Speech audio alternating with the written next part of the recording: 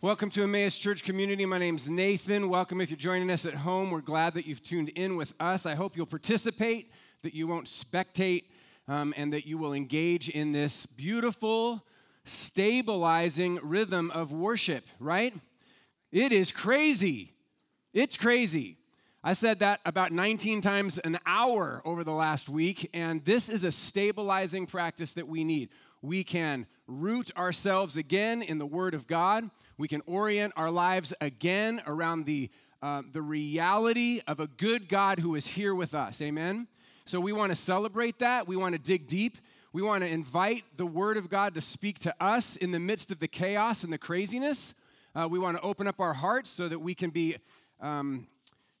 readable by the Word, right? We don't just read the Word. We want the Word to read us, expose the rough edges, call us into repentance, and assure us in our fear and in our anxiety of what's real and what's true, right?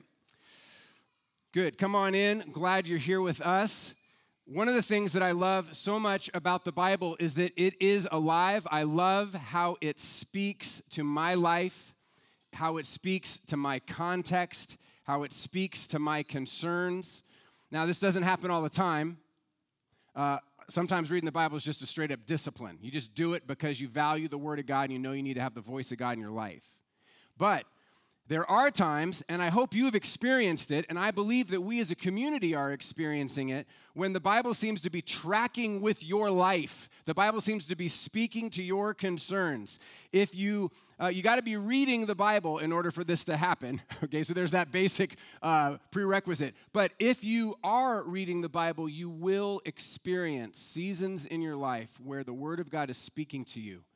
Not in this general sort of, it's so vague, it speaks to whatever I think. No, specifically, precisely, issues, concerns, realities. Last summer, I was camping with my family at the Manresa State Park and the beach there, and I was reading through Acts. And I got the sense as I was reading through Acts on the beach, we should preach through this next summer, which is now. So I scoped it out, and I had the main ideas for the first 6 sermons. I was going to preach through the first 6 chapters of Acts. I did this a year ago. I decided that I'd preach through Acts, and I worked out the main ideas for the last several week sermons a year ago.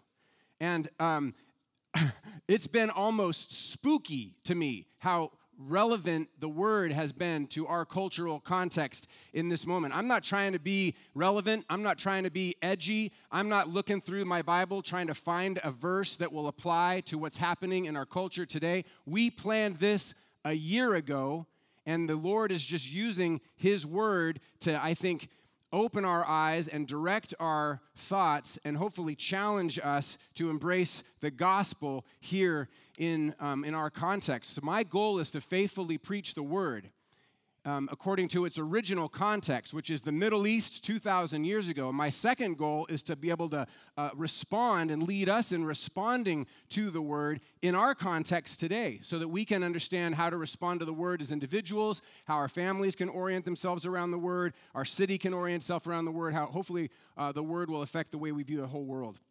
So our focus for the next several weeks is on the theme of suffering and healing. That's what we're talking about. Themes of suffering and healing. We've titled the series Wounded Healer, which is a reference to Jesus and to his followers. They were wounded healers. Last week, we looked at a story about trouble from outside the Christian community. It was an effort on the part of the religious establishment to silence the message and the ministry of the early Christian community.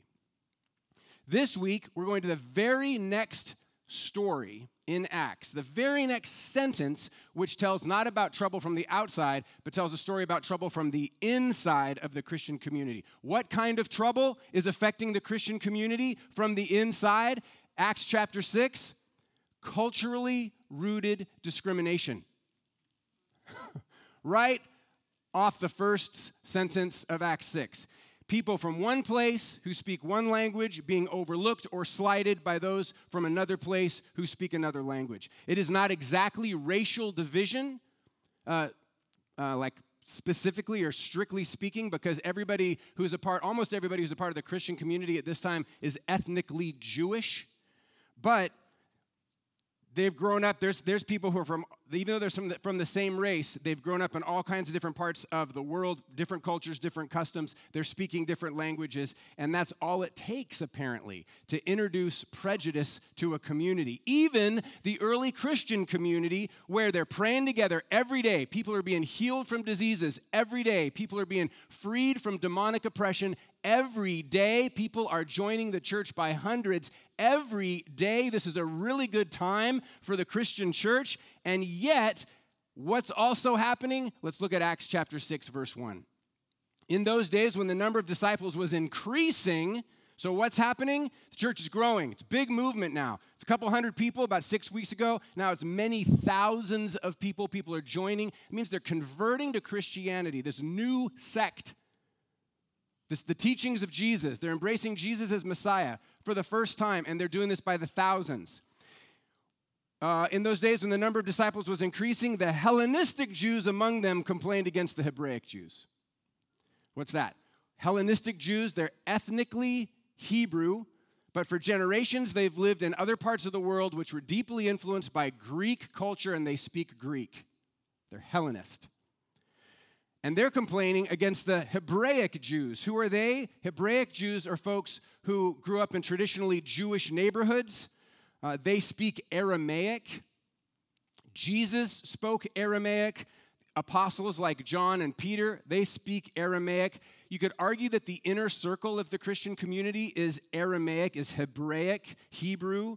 But the movement is expanding beyond just the Hebrew Jews to expand into all these new parts of the world, including Greek-speaking Jews who complain. The word there is literally they grumble. They grumble. What are they grumbling about?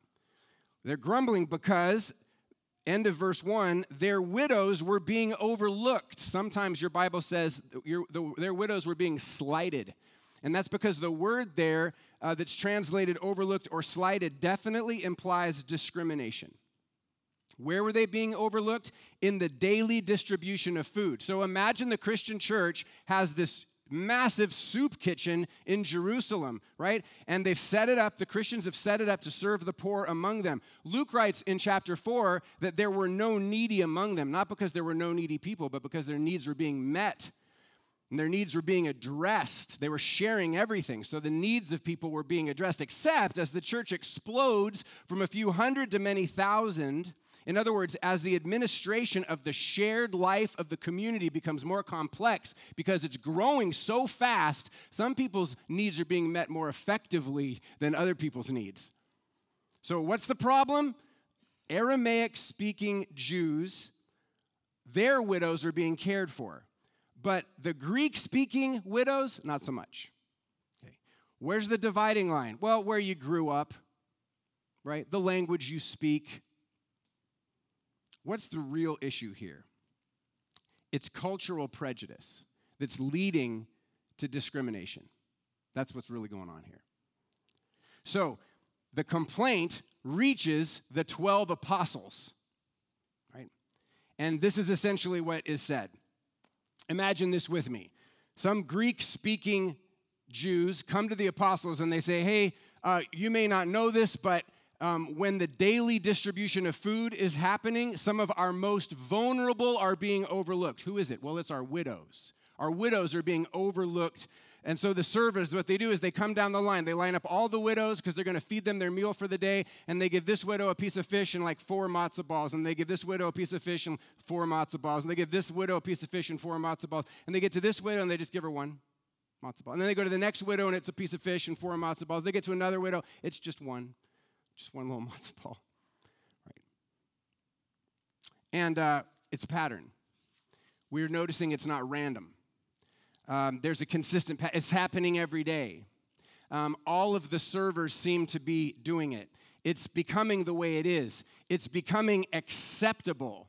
The widows getting the full meal are Hebraic widows, and the widows who are consistently being overlooked, well, they're the Hellenistic widows. And we're bringing this to your attention because it feels like our widows are being seen as less than, as less important than, as less human than the other widows. When a Hebraic widow gets overlooked or shorted, she speaks up, or somebody notices, and they fix the problem right away. But when a Hellenistic widow gets shorted, even if she speaks up, nobody's doing anything, nobody's responding. It's like she's being treated as if she's second class, like she's a second-rate citizen, like her life doesn't matter as much as everybody else's.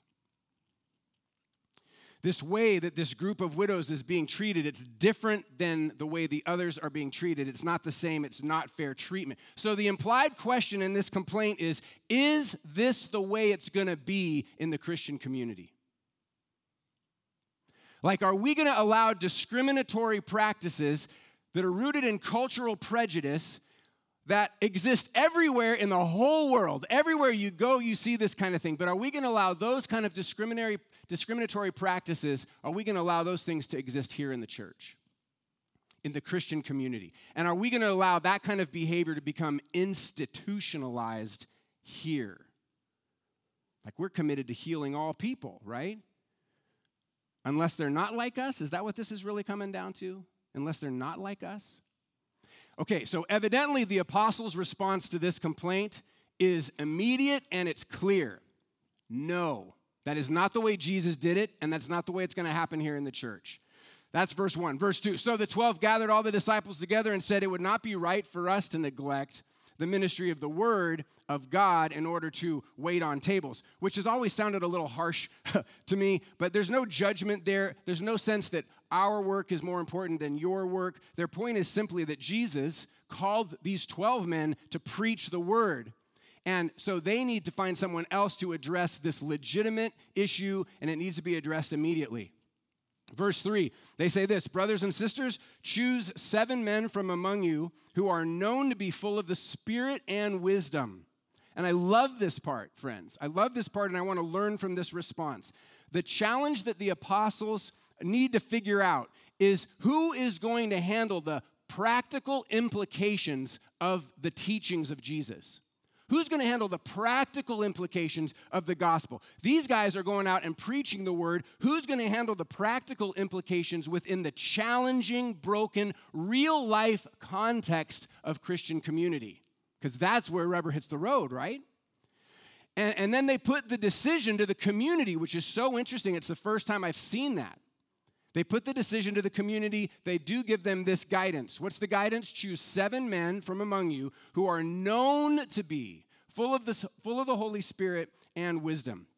We will turn this responsibility over to them, and we will give our attention to prayer and the ministry of the word. This proposal pleased the whole group. They chose Stephen, a man full of faith and the Holy Spirit, also Philip, Prochorus, Nicanor, Timon, Parmenas, and Nicholas from Antioch, who was a convert to Judaism. They presented these men to the apostles, who laid their hands on them, which is a sign of transferring authority to these 7 men. Luke doesn't just say they chose 7 guys and they took care of it. He records their names, and there's all kinds of significance around that, which I don't have time to get into, but let me tell you about 2. Stephen, his story gets highlighted in the very next chapter of Acts. He's known as a powerful healer, and he becomes the first man to die because he's a representative of Jesus. He gets killed. Philip, key figure all the way through Acts, he's credited for taking the gospel to Ethiopia, taking the message of Jesus to Ethiopia. Nick Zerwas is going to preach on Philip next week. And then very little is known about the other 5 men. It is noted by many that all their names are Greek, which is interesting. Being Greek-speaking, however, was not the criteria given by the apostles. Now, the community chose them, so it's interesting that they chose Greek-speaking men to deal with a problem related to Greek-speaking widows. But realize this, that was not the criteria given. In other words, that was probably important, but it wasn't the most important. What was the most important? In other words, what is the solution to the problem of cultural discrimination? Because that's the problem. The solution is men who are filled with the Holy Spirit and wisdom. You see that? That's the solution. That was the solution. That's still the solution.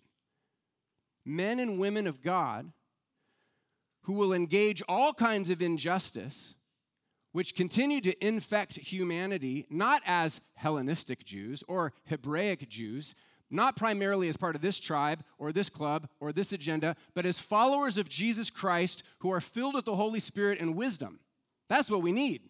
Amen? So the word of God spread, verse 7. The word of God spread. The number of disciples in Jerusalem increased rapidly, and a large number of priests became obedient to the faith, which is amazing and kind of funny, right? All right, 3 observations. I share with you just 3 observations this morning. First, I'm tired. I'm tired.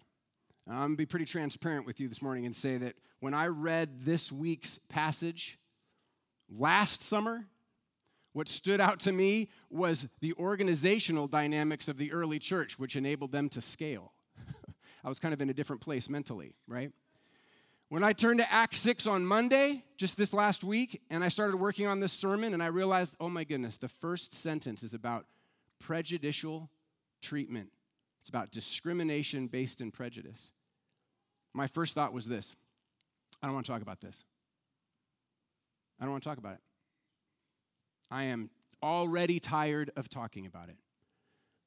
I'm talking about this every day. I'm talking about this every day as a father of biracial children, and I'm talking about this every day as a pastor. I'm talking about different perspectives in the church. We're talking about relational conflicts rooted in different perspectives in our church. We're talking about fear and anger and sadness, which is frankly what I typically talk about. But now all the fear and sadness and anger is about one issue. It's about race right now. Different perspectives about race. Relational conflicts rooted in issues of race. Fear and anger and sadness having to do with cultural differences and ethnicity and background and the everyday kind of stuff that we're all being surrounded with in our conversations in the news cycle. So I thought I want to preach about something else this Sunday. That was my first thought. It's a revealing thought, isn't it? Some of you are like, oh, that tells us a lot about you. Yeah. And then I had 2 more thoughts. The next thought was, I may not want to deal with this issue because I'm tired. But some of my Christian brothers and sisters, some of my family members, they don't have a choice whether or not they're going to talk about this issue. They can't just choose to ignore this issue. It's not ignorable.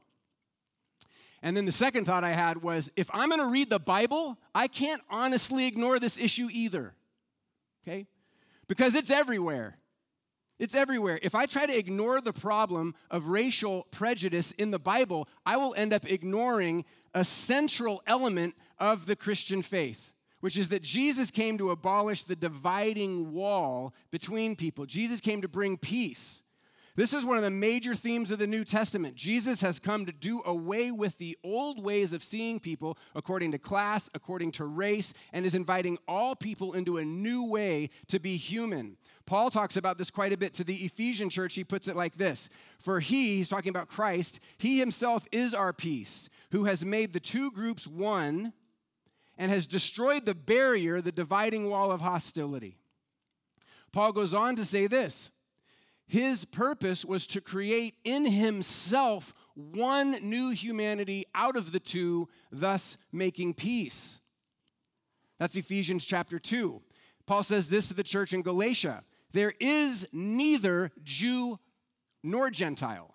There's neither slave nor free, nor is there male and female. You are all one in Jesus Christ. Is he denying other parts of people's identity? No. He's saying that what needs to rise above those other parts of who you are is this ultimate distinction, your core identity, which is, I am Christian, right?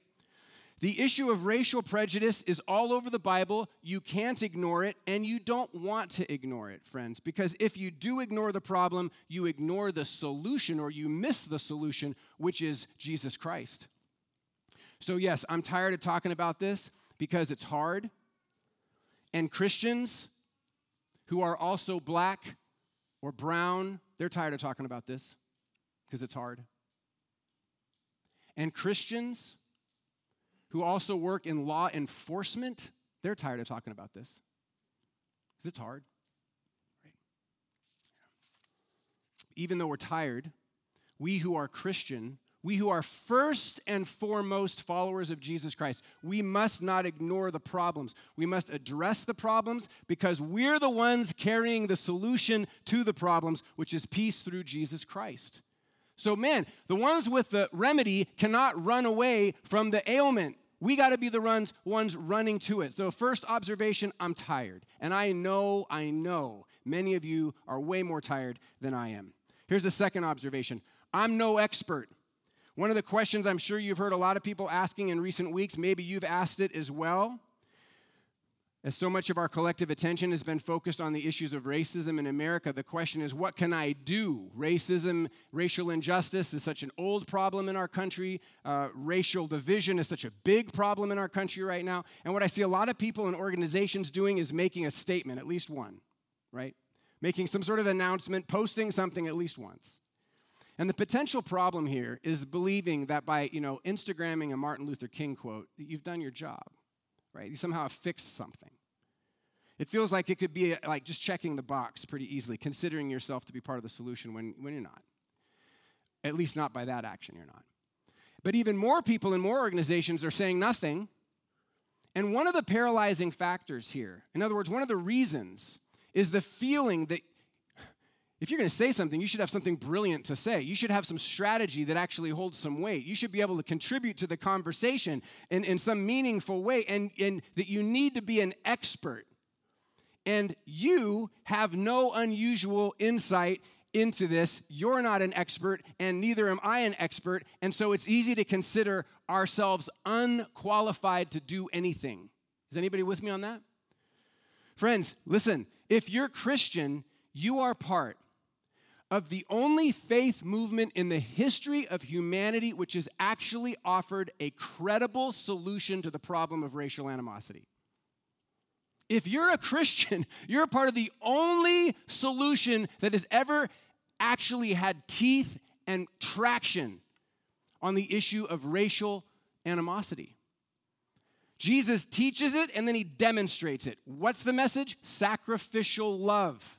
Right? He says, stop defending yourselves, start serving others. And not just others that are like you, others that are not like you.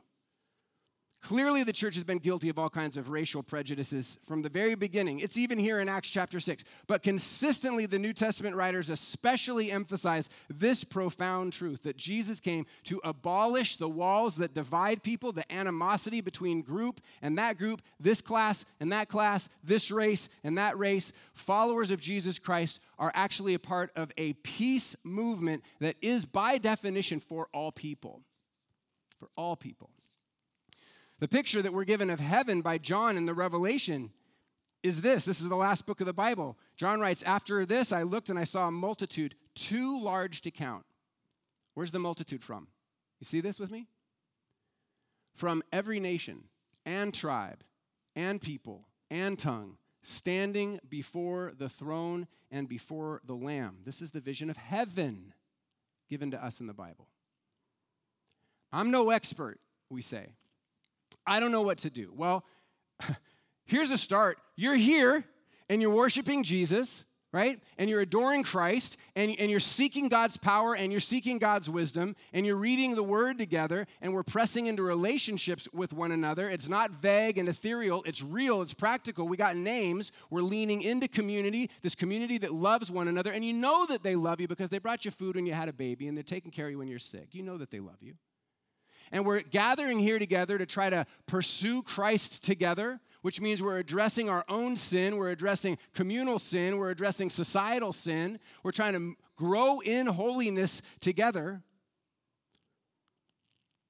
Yes, we need to read more, we need to listen more, we need to learn more, we need to figure out what method each of us should use, what strategy each one of us should use in order to address the brokenness in the world. But here's my point here, don't miss this. As a Christian, I should not feel unqualified to deal with any kind of prejudice or any kind of division or any kind of hatred or any kind of discrimination. As a Christian, I should not feel unqualified to deal with any of that. Why? Because I carry the message of reconciling love.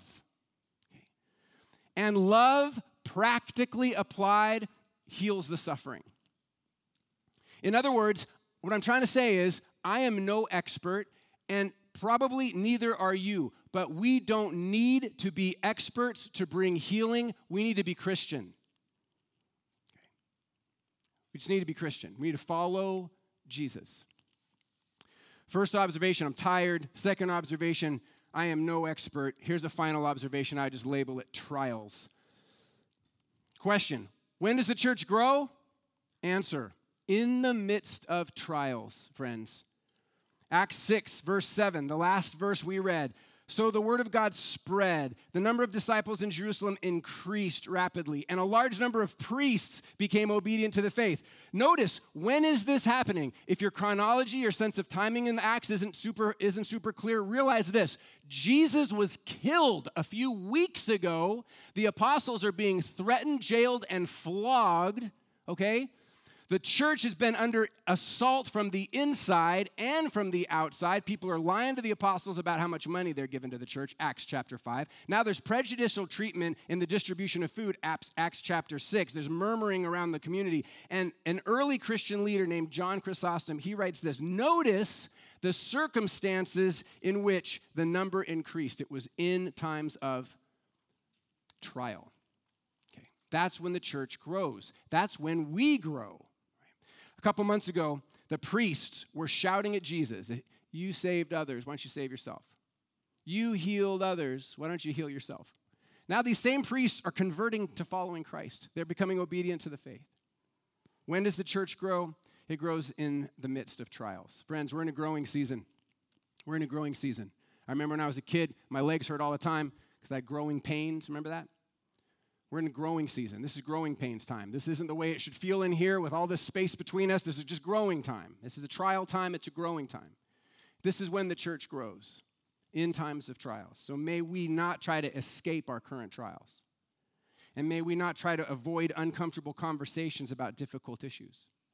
And may we not be defeated by the ramifications of COVID. And may we not be divided by hate, church. May we faithfully follow Jesus.